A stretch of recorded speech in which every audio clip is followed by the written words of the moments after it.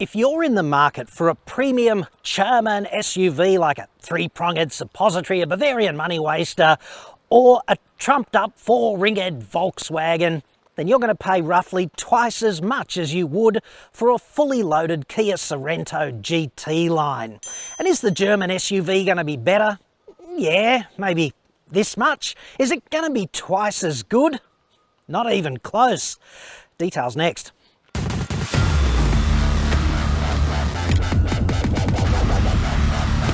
I'm John Cadogan from AutoExpert.com.au, and I get new cars cheap for buyers here in Australia.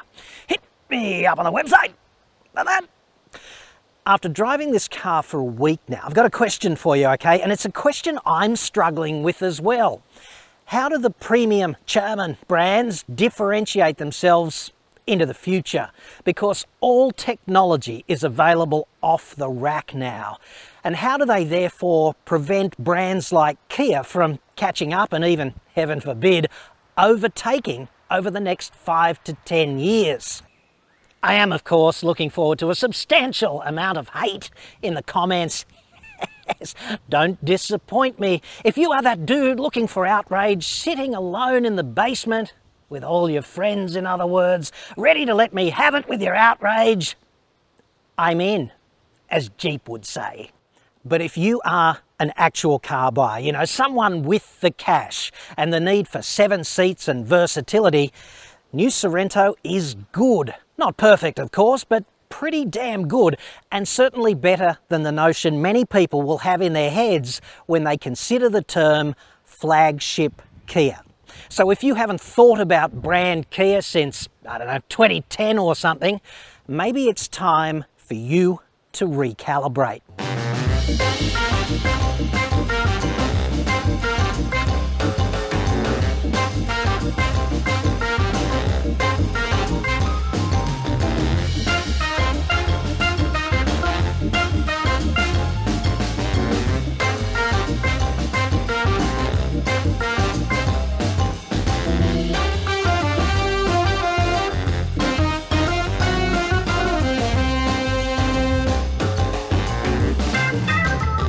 In this report, I'm targeting you, the actual new SUV buyer. What a dangerous precedent to set. I'm going to lay out exactly what I like about the new Sorento, and there is a lot to like about this vehicle, but there are imperfections too, and some things it does poorly. Right at the end of this report, I'll address those shortcomings. This review is completely independent. Everything I say here is my honest personal opinion about this vehicle and the company selling it. I drove a Sport Plus for a week and spent the best part of a day in the range-topping GT line, both diesels. Those criticisms I just mentioned at the end, well, they probably would not be there if this review were paid for, or if I was all that concerned about securing Kia's advertising revenue in coming months. Car makers are so funny like that. This is the 4th generation Sorento on an all-new platform with an updated diesel, new transmission for the diesel, new interior and new exterior, new infotainment, new car smell, etc. It's actually the same old new car smell, but there you go. But like all things in the car industry, nothing is ever totally new. Lots of the key components just kind of evolve over time, copying an injection of new technology on the way through. There's absolutely no doubt that the diesel is the premium engine in the range, and I know diesel's become something of a dirty word, thanks very much Volkswagen, but basically in Australia there are no plans to diminish the availability of diesel fuel or regulate it out of existence or anything like that. In fact, in Australia we drink 10 billion litres of diesel fuel every year, and obviously a lot of that is for the trucking industry, but a great deal of it is for ordinary punters like you who just want an engine with more mid-range power than the equivalent petrol offering. And the other thing I'd suggest is that DPFs, you know, the particle filter that all diesels come with, they've got a bad reputation as well, although Hyundai Kia does a pretty good job with DPF installations, and they really don't have a reliability issue.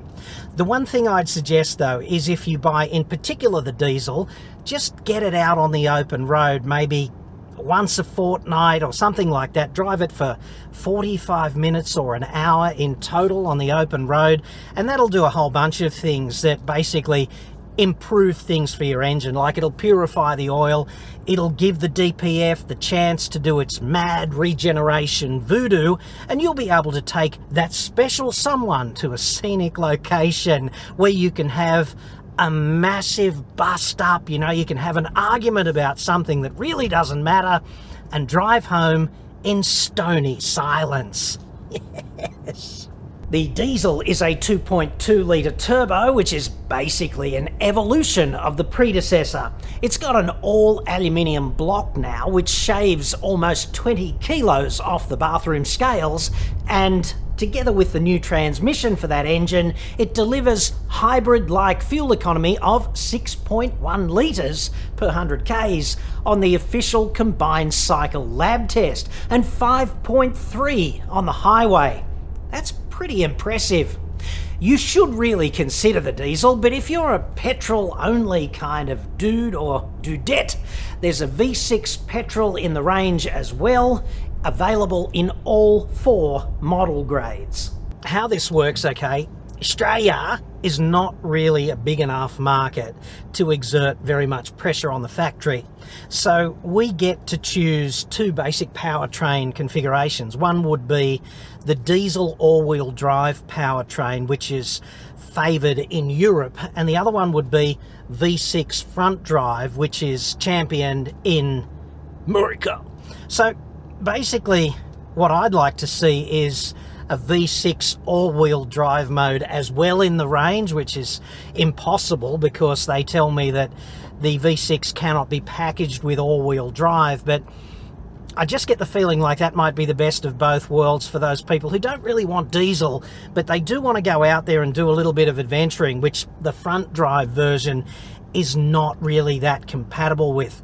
And the other thing I'd suggest is that, you know, the V6 is fine and all, but I can't help but feel it's a bit of a dinosaur, because if Kia went out and developed an engine not unlike Mazda's 2.5 litre 4-cylinder turbo engine, I think that would be the perfect replacement for the V6. And if you look at the specs, an engine like that is already making more mid-range power at 2.5 litres with a turbo than the V6 Atmo engine makes, so it would definitely be a better drive. If you're an average sort of driver looking for a versatile mainstream SUV with 5 seats and a large cargo bay, or 7 seats and modest cargo capacity, then Sorento V6 is a definite starter for your consideration. You can probably live with the V6 in the front drive configuration, and you'll save a few bucks up front if you do. The diesel is definitely superior. It's smoother and more composed, thanks in part to the all-wheel drive powertrain, and also because the diesel just makes more mid and low RPM power, so it just feels more responsive in more driving situations. It's also a lot more fuel efficient, but also more expensive up front. On the subject of adventuring, Sorento diesel all-wheel drive is compatible with dirt roads and easy fire trails and driving of that nature, like modest adventure, not raiding the frickin' Lost Ark. If you throw properly difficult terrain its way, you will probably break something. It's just not designed for beating the outback into submission. All-wheel drive is a real plus for family camping. Like, if it rains overnight and the dirt road you drove in on turns to mush, you stand a far better chance of fronting up for work on Monday morning with all-wheel drive. So if that's you, buy the diesel. There's a new transmission with the diesel as well. Now, I don't blame you if you're sitting there going, why is he not thrashing this car? He's breaching the Motoring Journalist Code of Ethics with a test car or something. And the reason is pretty simple, because I'm about to torture test the brand new 8-speed dual clutch transmission. And this is actually the harshest thing you can do to a dual clutch.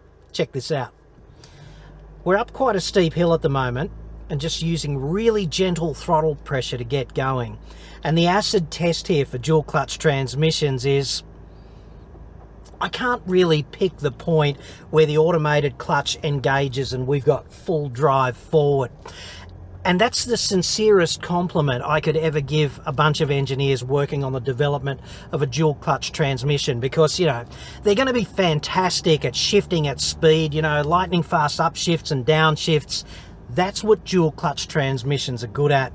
But I've been driving this car for a week now, and it's very hard to confuse this dual clutch. It's extremely refined off the mark, and I suspect that 95% of people who drive this vehicle, they'll just think it's a conventional automatic. And that's probably the nicest thing you could ever say to an engineer who designed a dual clutch transmission. There are 4 specification grades. Starting at the bottom is the S, then the Sport Plus, and topping out the range, the GT line. And there is an $18,000 gap between the V6 front drive S poverty pack at about $47,000 drive away, and the range topping diesel all-wheel drive GT line at about 65 grand. So how do you make sense of that? I'd suggest it's like this. Bottom of the range is only there to appeal to bean counters, specifically the kind of bean counters who buy vehicles by the dozen for corporate fleets. So the car maker strips out almost everything they can to get the price low. Bean counters love that, but you might not. If you're buying a vehicle for yourself on a relatively tight budget, take one step up, because Sport is a lot better than S. And it's only 3 grand more, which is not all that much in the context of what you're already spending. You add dual zone climate control air conditioning, inbuilt GPS navigation, tyre pressure monitoring, and a power driver's seat. Sport Plus is the smart choice on value, and yeah, it's another $4,500 step up on the budget, but you get a proximity key with push-button start, plus a powered tailgate for juggling the groceries, and leather, remote start capability, heated seats for mum and dad, and USBs up the back to help shut the brats up on those long trips. Yes. GT line is of course the works burger, and it's going to cost you another 6.5 grand over and above the budget for Sport Plus. It's got everything though, like a premium instrument cluster, a blind view monitor, which is actually pretty clever, but only useful if you think about it, if you can't adjust your mirrors properly. You can also park a GT line remotely, and that's good if you're really spatially challenged, or I suppose morbidly obese. Plus you get a 360-degree camera and a premium sound system. And this stuff is all quite nice, obviously, if you've got the cash. But can you live without it and like living with the Sport Plus? Yeah, absolutely. And maybe you're sitting there and wondering if a vehicle like the Sorento is too big for you, and I'd suggest no, it's really not, because far too much is made of the differences in sizes between vehicles. In reality, Sorrento's not all that much bigger than a Cerato when you look at it in terms of its absolute dimensions, its length and its width and its height, you know. Height is the biggest difference, and it's the least relevant to practicality. This vehicle manages to be nimble around town, but it's also pretty effortless to cruise on the highway. But if I were to be a nitpicking prick, and let's face it, might as well play to your strengths, it is a little bit harsh. It's particularly harsh on small bumps, you know. A little bit of that jarring comes through in a way that it really hasn't on previous Kias.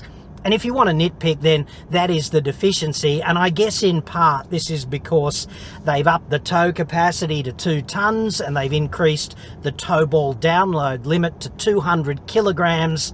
And the nature of engineering trade-off is that in that context, something's got to give. How does he do it? How does he remember exactly what he's going to say seamlessly without stopping and reading from a cheat sheet? We really do need to talk about towing, okay, because Kia did intimate that 2.5 tonnes was going to be the tow capacity for new Sorento, and here we are with the production version actually driving it, and the limit as specified by them is 2 tonnes. You get 200 kilos on the ball, which was what was promised at the outset. And my question was, straight away, jumped off the spec sheet at me, like, what happened to the missing 500 kilos? Is it something to do with the platform? Is it something to do with the new dual clutch transmission? What the? And after a protracted conversation on this, where I said, well, might have to speculate, and they said, well, don't speculate about the platform or the DCT because it's actually a consequence of the tow bar design. Okay, so what they do is they've got their protocols for endurance testing, this and that, and they don't go into it in great detail because they don't want to give the game away to the competition. But apparently they do 100,000 cycles of testing with the tow bar design that they had, and they were only confident, meaning robustly confident, that the vehicle would endure in the most severe situations at 2 tonnes. So if you were looking forward to 2.5 tonnes, you're going to be disappointed, and I'll do a more detailed package on this if you are that towing dude, okay? But what I would suggest is this vehicle weighs about 2 tonnes, okay? And trailers of the kind that you tow routinely in Australia are dynamically fairly unstable in pitch and yaw, and this is why I always say it's kind of a bad idea to tow a vehicle that weighs more than the vehicle towing it. So if your trailer weighs more than the vehicle towing it, you are really in line to get nudged around by the trailer, and in particular you don't want to be turned into a dynamically unraveling pendulum in yaw, like a compound pendulum.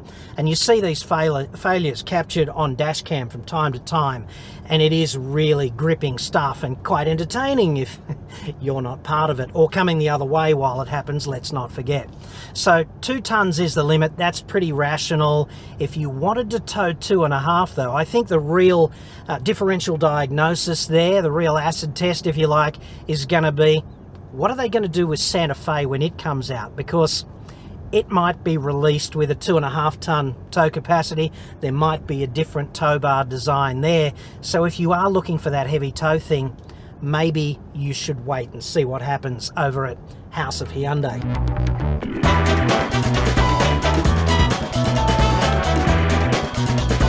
I have flat out lost count of the number of times I've heard someone say, it's pretty good for a Kia.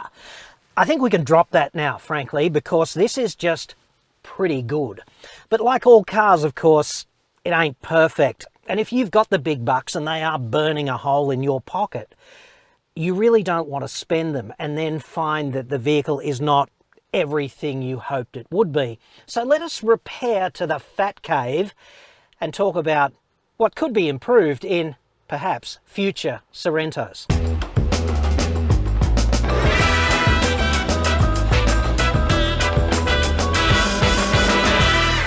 Okay, so criticisms in just a sec, right? But remember when I said at the outset of this report that the German premium car was going to cost you like twice as much? Well, let me lay that out for you, okay, because it's fascinating. I'm not for a moment suggesting that these vehicles are the same thing. I'm talking about value, features, and intangibles like the value of a brand. A fully loaded Sorento GT line is about 65 grand drive away, and it is properly premium by any definition. But it's still a lot of money to pay in the domain of mainstream brands, and some people will say this is a lot of money to pay for a Kia, even though Kia is the number 6 brand in the market currently. So I think that ship has sailed, but I also think perception has some catching up to do. So here's this comparison for you, right? A 3-pronged suppository GLE, the base model Chitois by any estimation. I don't think they call it that, but that's what it is. It's about $115,000 drive away, okay? And it's got the badge, but In fact, it is pretty poverty when you sit inside. In fact, to get the Peasant's GLE up to roughly the same spec as a Sorento GT line, you're going to need to add the 7-seat package and the comfort package for the heated and cooled seats this time, plus real leather because only fake leather is standard in the base model Benz. You'll also need the Vision package for the wireless charging pad and the sunroof upstairs and the premium sound system. And when you add all of that up, that's a total of $15,500 in additional options.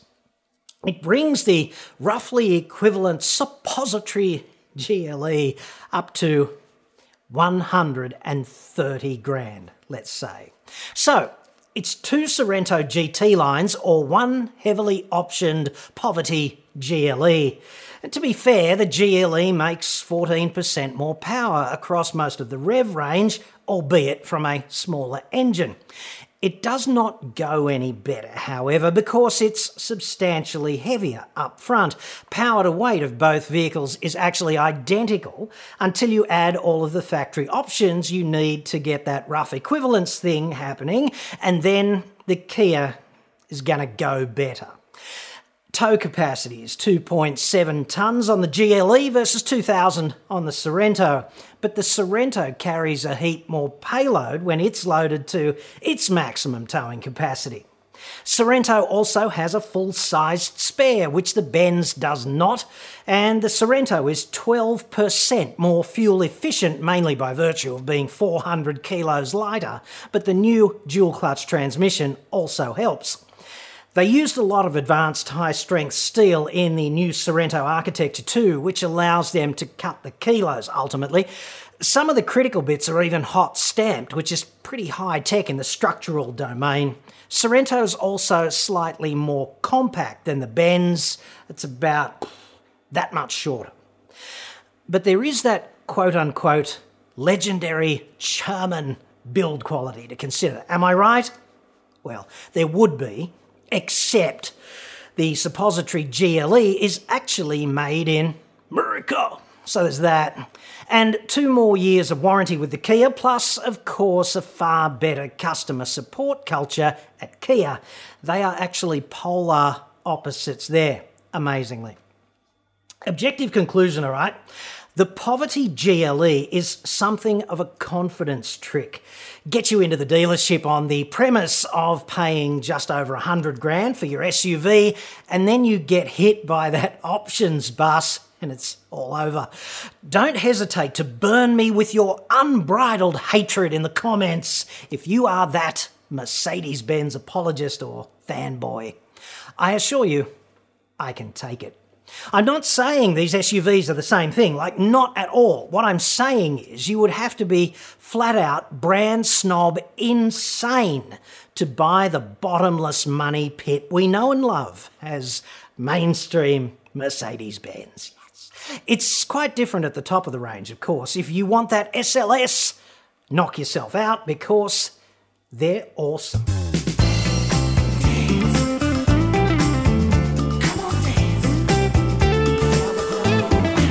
Now, lest you think I'm on the take here, talking this vehicle up endlessly, let's talk criticisms. There's quite a few of those with the Sorento, and they might matter to you.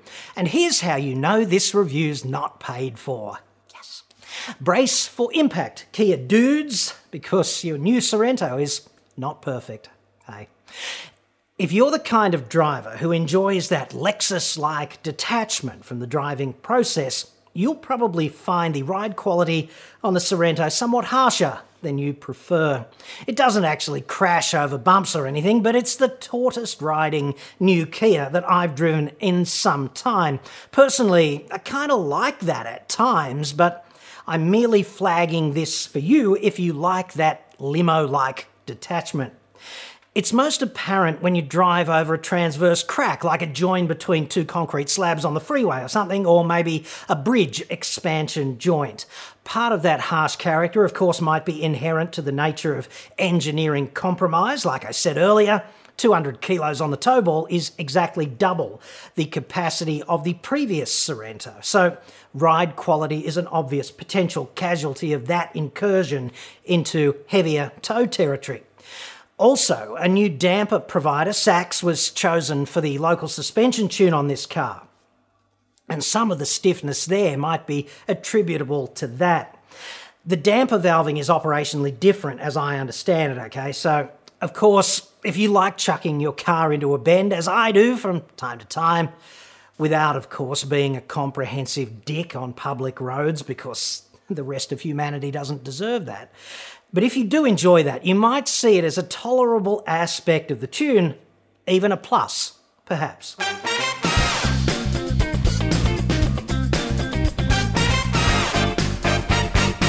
One thing that I find significantly harder to forgive here is row 3.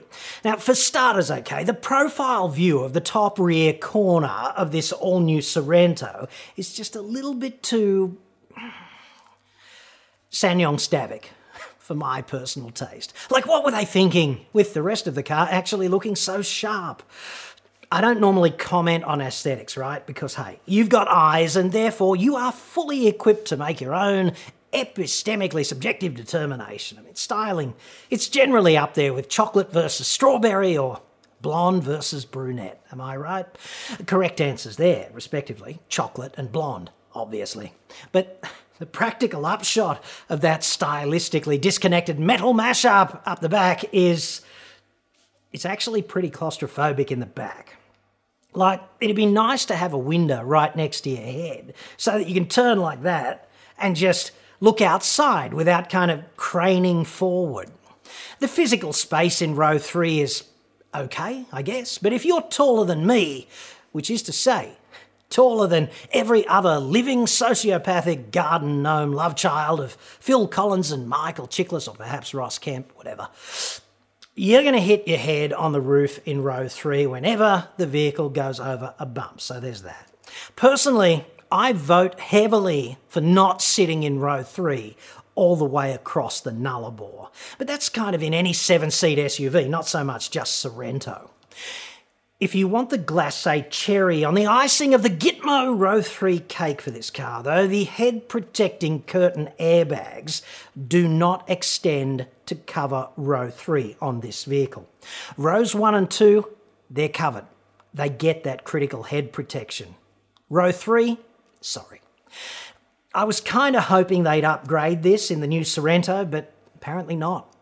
In fact, I asked Kia this question specifically as a follow-up after the press conference, and they confirmed it. So my take on that is, for occasional use only, row 3 is going to be fine for you. You know, dropping a couple of local kids home from, I don't know, footy practice on the occasional Wednesday arvo or something, quite okay. But regular, extensive use because you've been breeding over enthusiastically, there are better options for row 3 crashworthiness. It's a real shame because they've taken the time and gone to the trouble to equip this vehicle with 5 child restraint anchor points, as I understand it. That's obviously in response to consumer demand, okay? So they are receptive to that kind of thing. In my view, though, you shouldn't be a second-class citizen on safety just because you are sitting in row 3. Row 3 lives matter. I don't think that one's been weaponised yet, but hey, soon. Look, it's not as if extending the curtains would have been a significant technical challenge. Kia already does that for Carnival, and Mazda manages full-length curtain airbags in CX-9, if memory serves. Actually, I checked, and it does. And so do they in CX-8.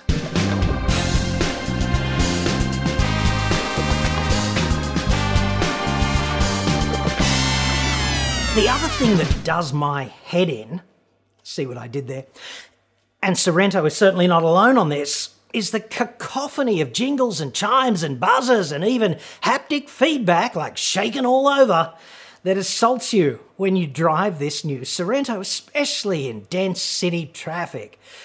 Don't get me wrong, okay? I like this car. I like it. I like it a lot. But fair's fair, dudes. Come on. You've got your blind spot warning, your lane departure warning, your kindly don't crash into the car ahead warning. car ahead is moving off warning, and the annoying synthesized chick's voice on the GPS telling you that there's a children crossing ahead, even though it's friggin' 2 a.m. or something. I may be a sexist prick about that last one. One of the things I enjoy generally about driving in a car on my own is that it's something of a respite from having a woman tell me what to do. I'm old-fashioned like that. I doubt there's any hope for me. I kind of can't help it. I'm set in my ways. And then there's your default ambient background noise, which seems to be a bunch of crickets at night in a forest, getting laid, as they do incessantly in a seemingly bad remake of Insect Caligula. This gets old quickly. Thankfully, you can turn a lot of this stuff off, okay? Quite a lot of it, in fact, and I suggest you do that because the Sorento feels instantly more premium after a deep dive into the menu and unchecking a few checkboxes. The cricket's routing is happily optional, for example, and GPS chick, you can turn her off. But if you haven't driven a new car in 5 years or something, this is going to seem quite the intrusive sensory assault, particularly if it's all on. And these safety warnings, right, many are completely over the top and totally unnecessary. Let me explain, okay? Pro tip, if you are designing a warning system like, I don't know, an intercontinental ballistic missile warning system, it's kind of bad up front if it fails to detect those inbound nukes. I think you'd agree. But it's also quite bad if it goes off its tits every time it sees a friggin' seagull flying past. That's called a false positive, okay? And it's very, very insidious because if it goes off every couple of minutes over and over and over and over and over, and you just ignore it. You just keep ignoring it, and then when G tells Vlad to tell Det Aldani to launch the friggin' nukes, you think it's just another seagull, right? And then, boom, it's kind of all over. That's bad. New Sorento is exactly like that. And to be fair, it's not just new Sorento. This industry-wide trend is occurring because car makers are hell-bent on appeasing ANCAP and its NCAP counterparts in other markets, such as Euro NCAP. Car makers desperately want those 5 stars, okay, because safety sells, especially in vehicles such as this.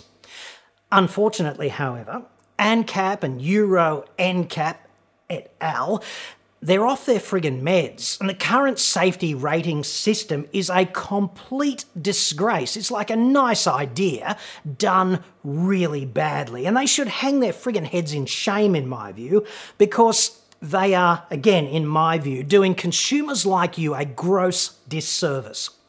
We're at the point of ANCAP doing more harm than good. Certainly the ratings are becoming meaningless or not amenable to interpretation by ordinary people. Of course, car maker lawyers don't help all that much either. Knock me down with a feather. They don't want a "you failed to warn me" class action lawsuit on their hands, so they pump up the response of these systems to an unreasonable extent. And I do love car maker lawyers. Yes. And here you are, okay? You're the poor schmo driving the car, getting warned about nothing too often. What you actually need here in the domain of human factors and systematic driving safeguards, it really doesn't rate, and I'd suggest it really should. New Sorento would serve you far better if a more driver-centric approach were taken to all of these warnings. And again, I'd add that this is not the only vehicle like this, okay? They're all trending this way, sadly.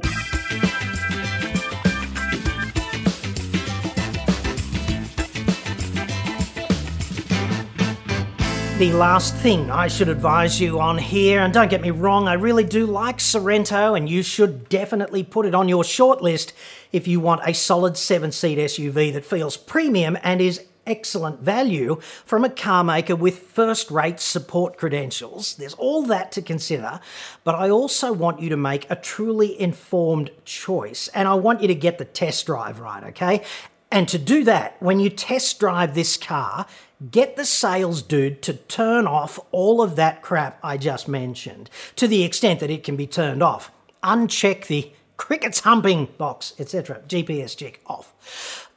I'll help you steer around a bend and beep at you if you clip the apex. I mean, no thanks. Turn it all off, because then the Sorento becomes a far more premium driving experience. It's chalk and cheese. Trust me on this. Actually, don't trust me on this. Try it both ways and make your own friggin' determination. And do plug your smartphone in also via USB. Do this for 2 reasons, okay? Number 1, make sure that the car and your phone are truly on speaking terms. Get the fat beats booming, you know, your Marilyn Manson, your Celine Dion, whatever. Invoke the voice control, phone a friend, do all of that stuff. I mean, this is an increasingly critical part of using the car, right? Do not pay a deposit, sign a contract, take delivery, and then discover that these 2 devices are not wholly on speaking terms. For the record, mine worked flawlessly. It's a 2-year-old Samsung Galaxy Note running Android. No glitches there to report. So that's nice. Seamless and fast integration. That was my experience of it. Anyway, the second reason for doing this is all car maker infotainment OS is crap. Dependably, consistently crap. See, the screen on the new Sorento is really nice. Like, it's really nice.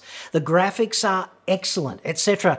But the designers have done a mediocre job at best, taking all that complexity and making it truly usable, right? It's worse than a friggin' Sony video camera, and that's really saying something. And all car makers are bad at this, okay? Not just Kia, and not just this new Sorento. My strong advice here is use your phone to control every aspect of vehicle comms and infotainment, connectivity, whatever, that you can conceivably use your phone to control, right? Because Google and Apple are just better at all of this stuff than any car maker. Kia says it's training its dealers extra hard so they can show you how Sorento Infotainment OS actually works. And I say that's not a substitute for making these systems truly intuitive, okay? Also, hands up everyone who wants to go back to a car dealer to ask how to mute the damn GPS voiceover chick. I had to have 3 friggin' cracks at that. There are 2 different menu locations for nav audio and a button on the screen, amazingly, hidden there in plain sight. It's the button that achieves the desired result, of friggin' course. I'd suggest most people would rather just watch an online tutorial about how to get this done, compared with going back to the dealer and looking like something of a dick, admitting defeat by the infotainment OS. This sounds quite simple, of course, the online tutorial thing, but it's not. Not really, not for a car maker. A car maker could never just get up one day and go out into the car park and film a small number of simple video tutorials like as a vlog or something, heaven forbid. They'd have to get an advertising agency involved and hire a sound stage and a crew with directors and DOPs and first ACs and soundos and wardrobe and makeup and gaffers and fluffers and all of that stuff. They'd have to shoot it all on a red Monstro or an ARRI Alexa after 12 or more weeks of casting and rehearsals and a dozen meetings over braised friggin' Swan just so they can charge their customary $400,000 production and Swan braising fee.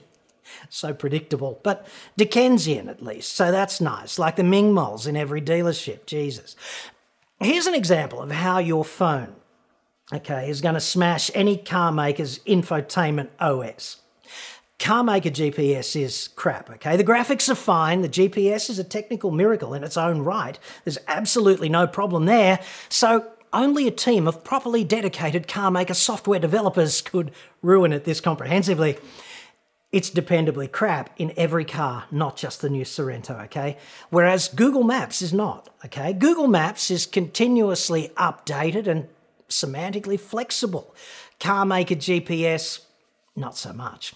To prove this point, I picked up my loaner evaluation Sorento right across town. I mean, you couldn't drive further and still be in friggin' Sydney, okay? I hate picking up test cars there.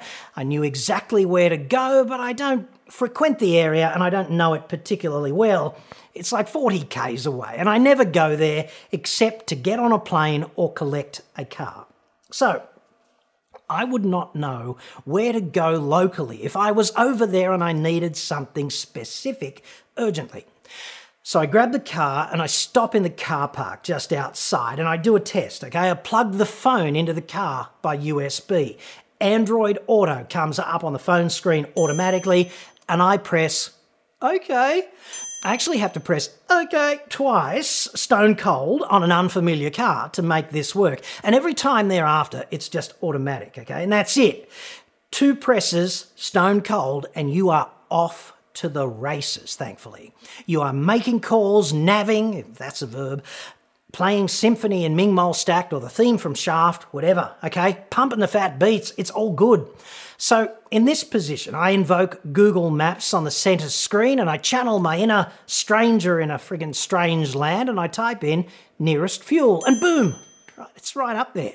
Nearest ATM, ditto, in seconds, less than that actually. Nearest vegan restaurant, nearest gun shop, nearest strip club.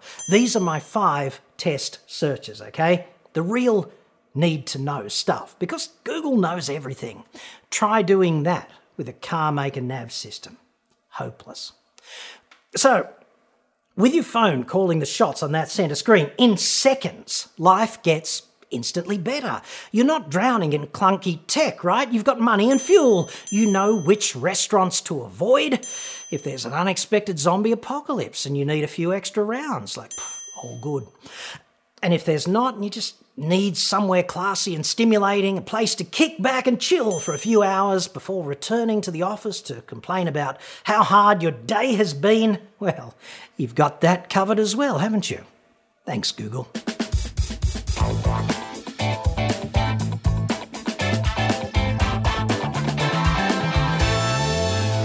In my view, none of these criticisms is a real reason not to buy the new Sorento. I doubt a lot of reviewers are going to mention some of this stuff because they don't really think too hard about you, right? The actual car buyer at the end of this process, and also because they seem to be counterproductively obsessed with being mates with everyone in the car industry. And that's a real conflict of interest if you are a car reviewer, because you can have one or the other, but not both. I simply suggest you bear all of this in mind before you spend the big bucks. In particular, realise that there is a way to attenuate the default level of what I would call vehicular intrusiveness so that you can actually enjoy this car more. Turn the warnings down and use your phone as the de facto infotainment hub. It's a much better, more refined experience. Bear in mind also that at the time of shooting this review, New Carnival is just 10 or 12 weeks away, and that's a really exciting proposition, especially if you need that extra seat capacity sort of all the time. The price should be about the same. Plus, the new Hyundai Santa Fe and Palisade, which are closely related to Sorento, they're also due out at about the same time, all due roughly November 2020. Very keen to know what the tow capacity is on that new Santa Fe, and I know some of you are too because I've been getting a flood of emails and comments about this. Will they lob with 2,500 kilos or hope to slip 2,000 in quietly under the radar? That'll be interesting. Just 70 or 80 more sleeps until we find out. Now look, I know this report has been a real endurance event for you, but hey, you're putting a lot of money on the table here. The details really matter. Thank you very much for sticking with me this far. I certainly hope some of this has helped. I'll see you next time.